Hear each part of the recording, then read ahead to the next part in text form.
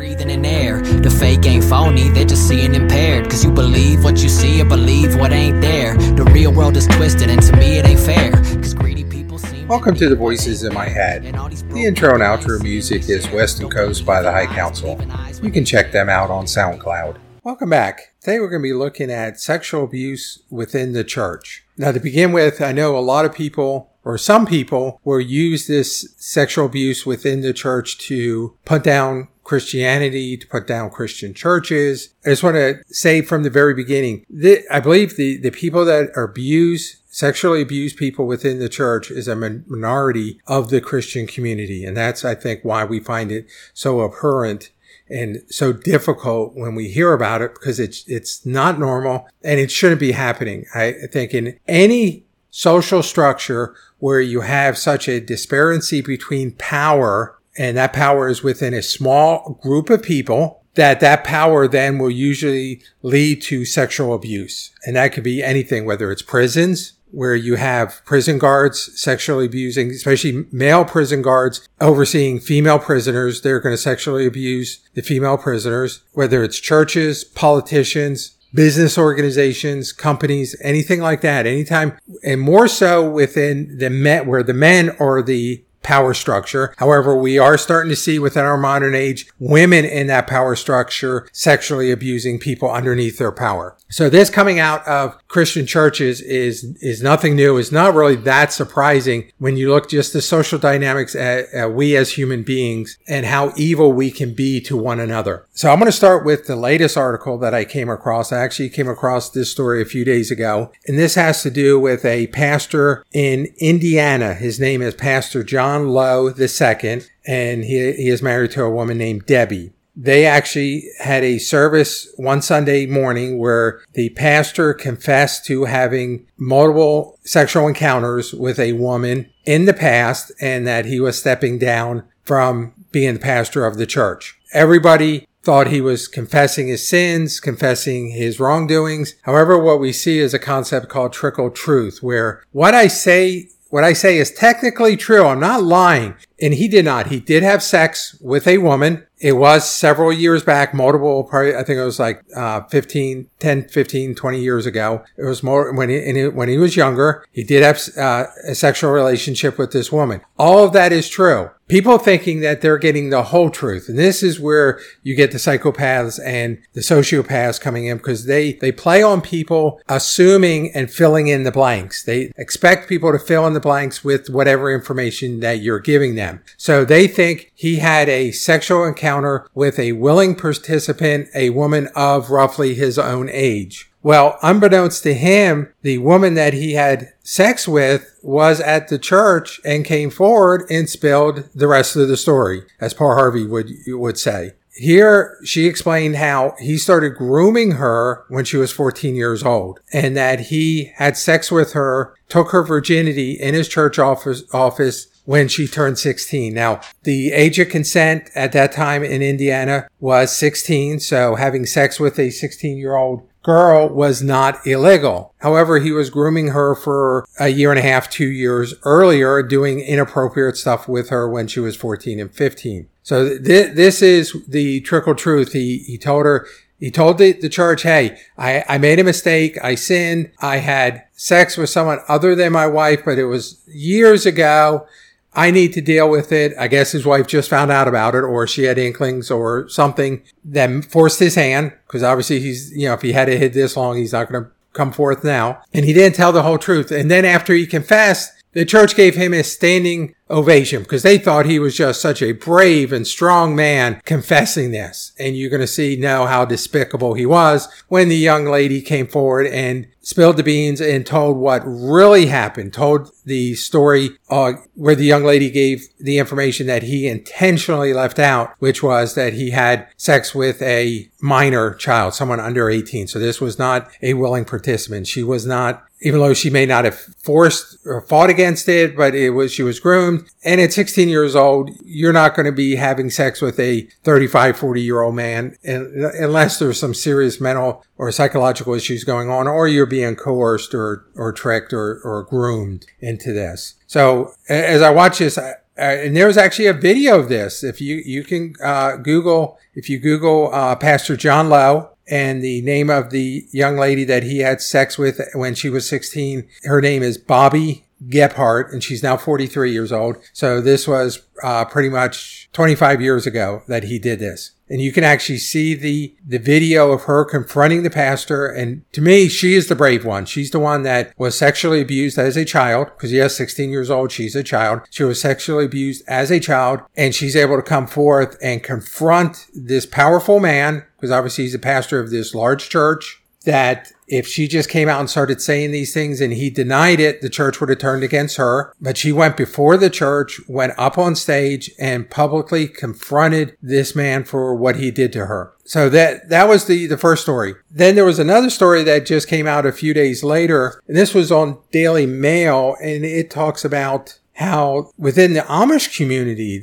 there is a lot of sexual abuse. And the date of this article is May 27, 2022. The headline is, "It's a Predator's Paradise. Shocking documentary exposing sex abuse in the Amish community reveals 11-year-old girls were given pamphlets that normalize incest and teaches them that rape is a result of their carelessness." Now, this is disgusting, teaching 11-year-olds. Now, I realize minor children, 13, 14, 15, 16, 17-year-old girls are having sex at that age. They're normally having sex with children roughly their same age. I have the problem when you have adults in their 30s and 40s having sex with minor 11, 12-year-old. At that point, you're just a pedophile. But that the Amish community, and I don't know, is teaching 11-year-olds that incest is normal, that is acceptable. Once again, I don't know how deep this goes. I am sure this may be just a small sect, and most people think all the Amish communities are exactly the same. They're not.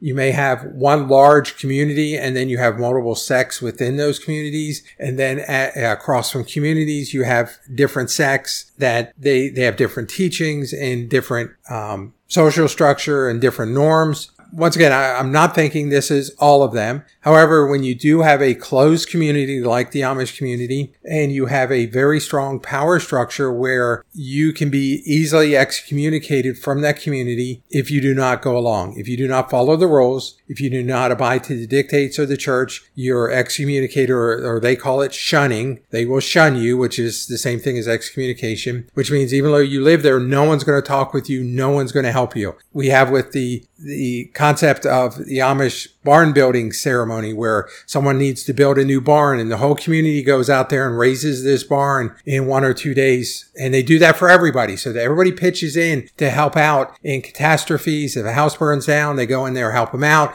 They rebuild them a new house. If they need a barn, they build a new barn. So they're dependent on the community to survive. It's not like our modern age where I can go hire a plumber, I can go hire a builder, I can go hire anybody to do anything for me. Within these type of communities, these closed communities, your survival is based on being part of that community, because you just can't up and leave. So to be teaching 11-year-old girls that incest is normal, and I'm not going to go through the whole article because I went through this and it was very disgusting.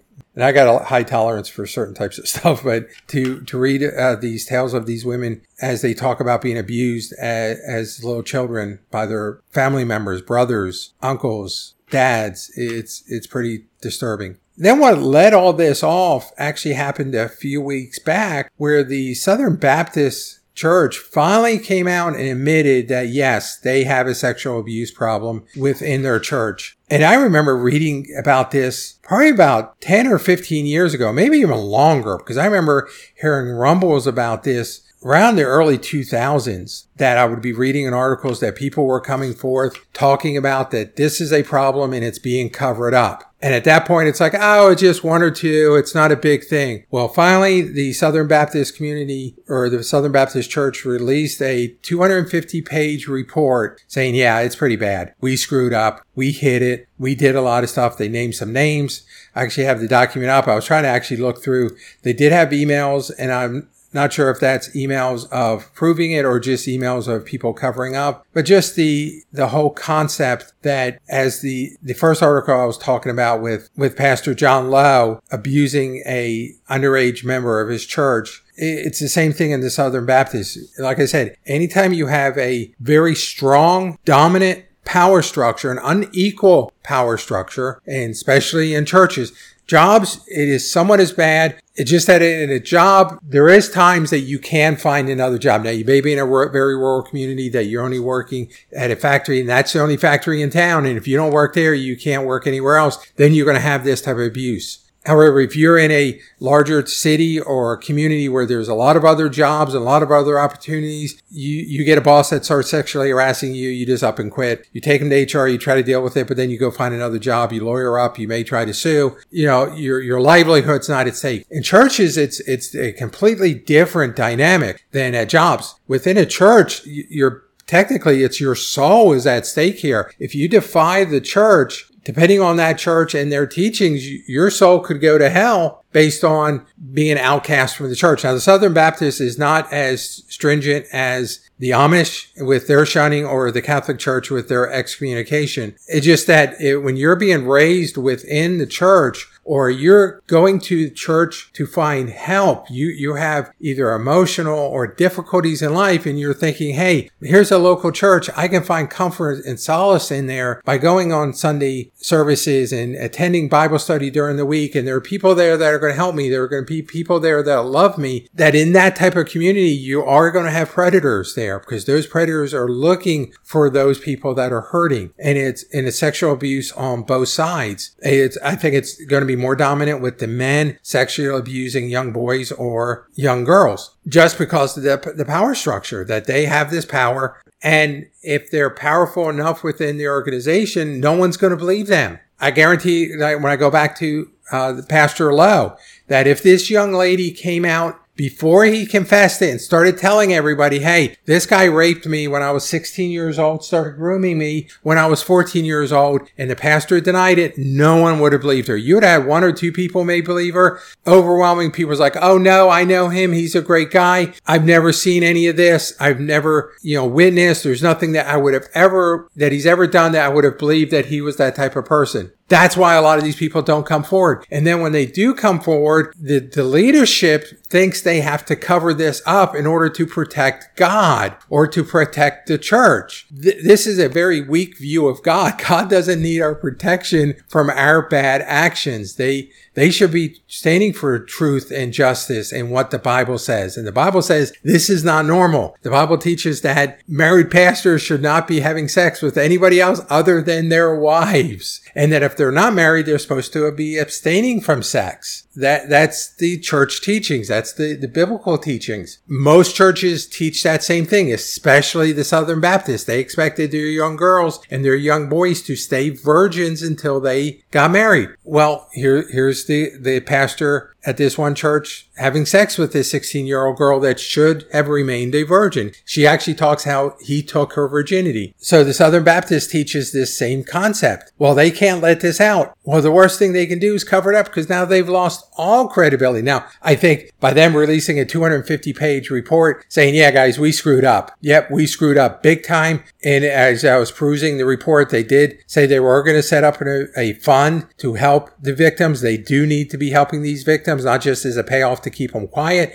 They need to be giving them money to help seek counseling. When children are abused, or even adults, when they're abused by an authority figure, that messes people up. That causes them to have trust issues with any future partner down the road. I guarantee all these people, they came in there because they had issues, and being sexually abused just compounded their issues, and now they're going to even need more help going forward. The report did name one of the pastors. His name is Johnny Hunt, and not sure of the exact accusations, but they did accuse him of abusing people. I didn't get into all the details. On May 22nd, he actually released a statement. I'm going to read the statement, and then I'm going to point out the alarm bells that went off in my head. And a lot of this is based on being married to a woman for 17 years that used to play this trickle truth game with me. They used to play what I would call these word games. She would say things that were technically true, and in her mind, she would say these things so she could convince herself she was not lying. However,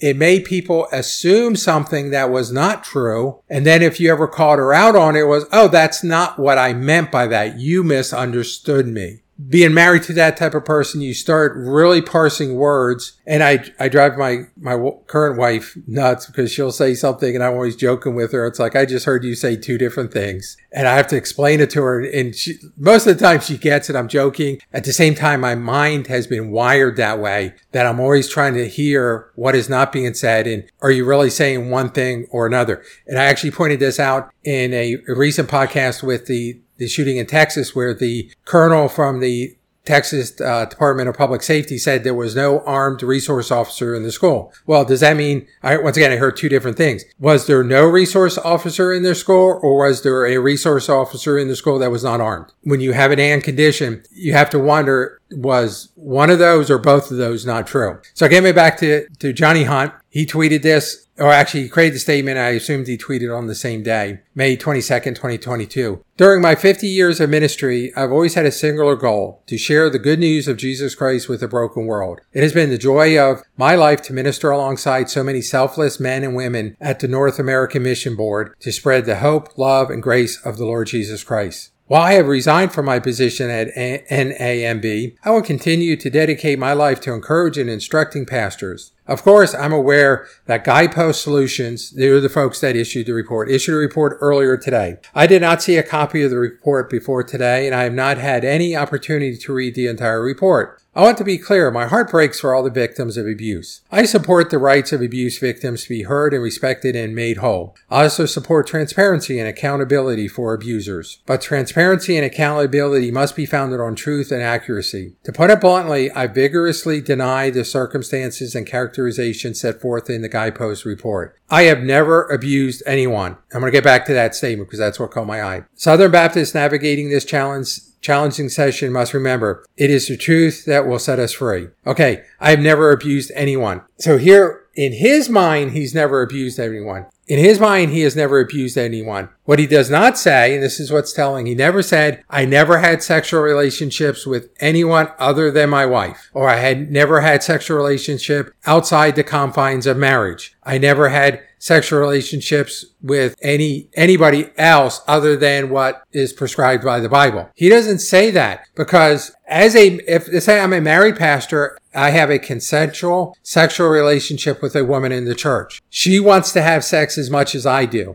I'm not abusing her. However, I am having a sexual affair. He never actually admits to not having that. There are a lot of pedophiles in the world that convince themselves they are not abusing the children they have sex with. Now you get some people, pedophiles are broken down into different groups of people based on what age they want to have sex with. So you get guys or women that are having sex with, they say their limit is 14-year-olds. Anyone from 14 to 18, that's their ideal age to have sex with. In their minds, they're not abusing that person because the other person appears or they've convinced themselves they're a willing participant. And if you ask them if they're a pedophile, they'll say, no, I'm not a pedophile. The pedophile are the ones that mess with the 4 and 5-year-old, 6-year-old kids. I don't do that. They're the pedophiles. I just like younger partners. I'm wondering if that's what he's doing. I'm not saying that's what he has done. It's just that when it's like politicians, they'll say no one can prove that statement or there's no proof to that statement. They don't deny the statement. They don't come out and say that's not true. And the famous one is the Bill Clinton quote, I never had sexual relations with that woman, Miss Lewinsky. And then he gets into defining exactly what is a sexual relationship, and what he did with her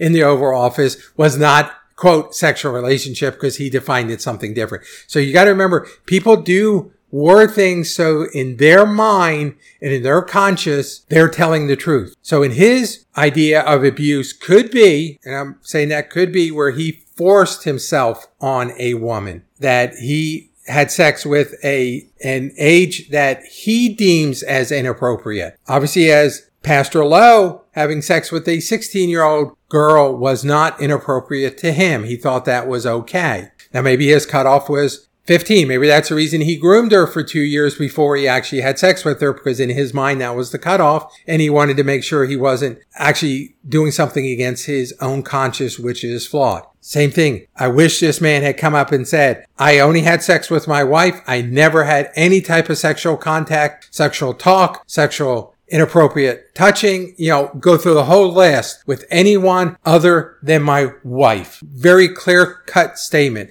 However, I never abused anybody. My question to him, please define abuse. Did you ever have sex with somebody? What ages were they? How, was it really consensual? Once again, this power structure, these people in the power could be having sex with somebody, and in their mind, the person is consenting because they feel they have to. They're not fighting, therefore it is consensual. All this is out there online, guys. If you want to delve into this further, I think it's great that this is coming out, not so much to disparage Christianity, because as myself, I am a Christian. I think this is good that this needs to come out, that these type of people need to be weeded out of the church. The church needs to have free reign to call out and to make known when these type of accusations occur. And if I'm in a leadership position on my job, in a social organization, in a civic organization, in a church, and someone makes that accusation, I want full accountability because I want to be exonerated. I want to bring in a third party to interview everybody, to investigate and put out their findings. Then if I did something wrong, okay, I'll admit to it, yes. But if I didn't, I want my name cleared.